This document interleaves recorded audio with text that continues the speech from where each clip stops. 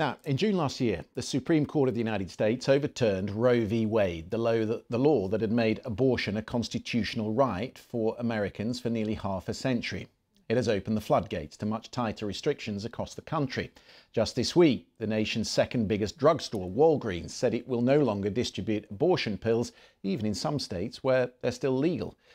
Clinics, abortion providers, drugstores are being frightened off by the threat of legal action, which undermines critical care even when the life of the mother is at risk.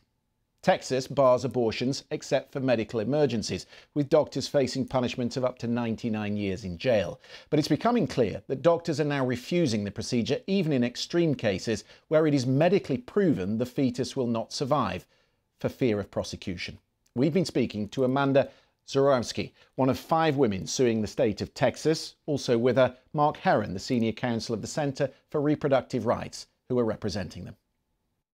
Amanda, you're 35, you became pregnant after 18 months of fertility treatment, and you're into your second trimester. What happens then? Yes, so you're exactly right. It took a long time for my husband and I to get pregnant, and we were absolutely over the moon when we were.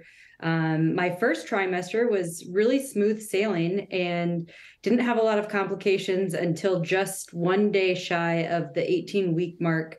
I had some unexpected symptoms, and so I contacted my doctor, who had me come in right away, and very quickly was diagnosed with a condition called cervical insufficiency, which basically means that my body was dilating prematurely, and the baby, we were told, wouldn't be able to survive. Eventually what happened was my water broke and I lost all of my amniotic fluid. And shortly after, my membranes ruptured as well. So unfortunately, she was not going to be able to survive. That is an immensely traumatic moment for any woman. What did the doctors tell you at that point about aborting the fetus?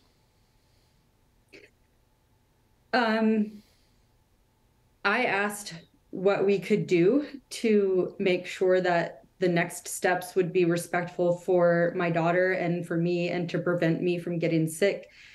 And many healthcare professionals that we consulted said that there was nothing that they could do because the baby's heart was still beating and I wasn't considered sick enough, or my life wasn't considered in danger. So under Texas's anti-abortion laws, they couldn't intervene.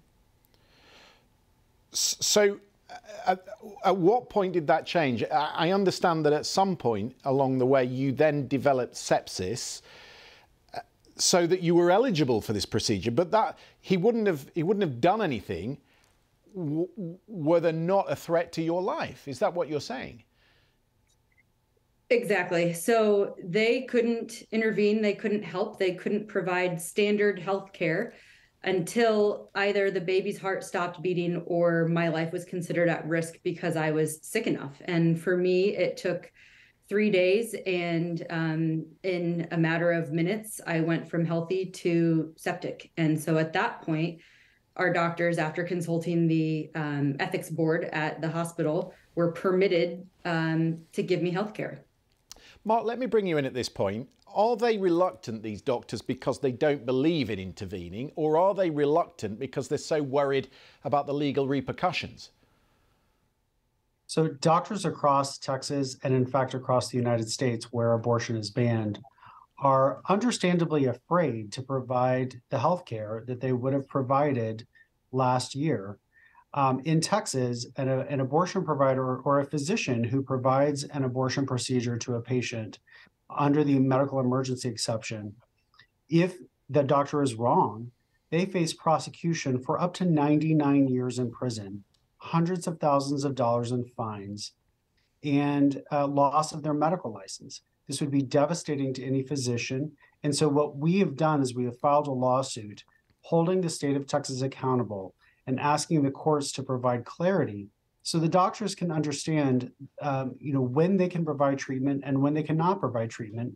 Because what is happening to patients like Amanda, it's just the tip of the iceberg. This is happening to hundreds of patients Amanda and the other plaintiffs in our lawsuit are brave and have been willing to step up, but it's understandably very difficult for others to do so. Amanda, I want to apologise because I referred to your child as a fetus because it was in the early stages, but you referred to her as your daughter.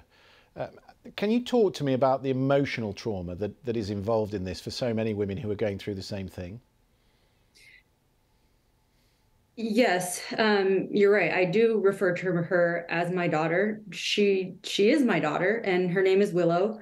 And I think something that a lot of people in the United States don't understand about abortion is, number one, that it's just standard health care, and number two, that a lot of times the people that want or need or seek an abortion are not what the stigma has represented us to be. I desperately want children. I desperately wanted Willow, and yet I found myself in a position where I was waiting for her to die so that I wouldn't die. I can't imagine a more traumatic or anguishing experience than wishing for one of those things to happen. But that's the reality of being pregnant in Texas today. Just finally, what damage did this do? Are you still able to have children? We hope so. We will have children. We will have a family someday. We're not sure exactly how we're going to achieve that. We know one thing for sure, that what happened to me is going to make it medically even harder for me to get pregnant again, if I can. But like I said, we will have a family one day, one way or another. Amanda, we're keeping our fingers crossed for you. Thank you very much for coming on the programme. And Mark, thank you very much as well. Thank you.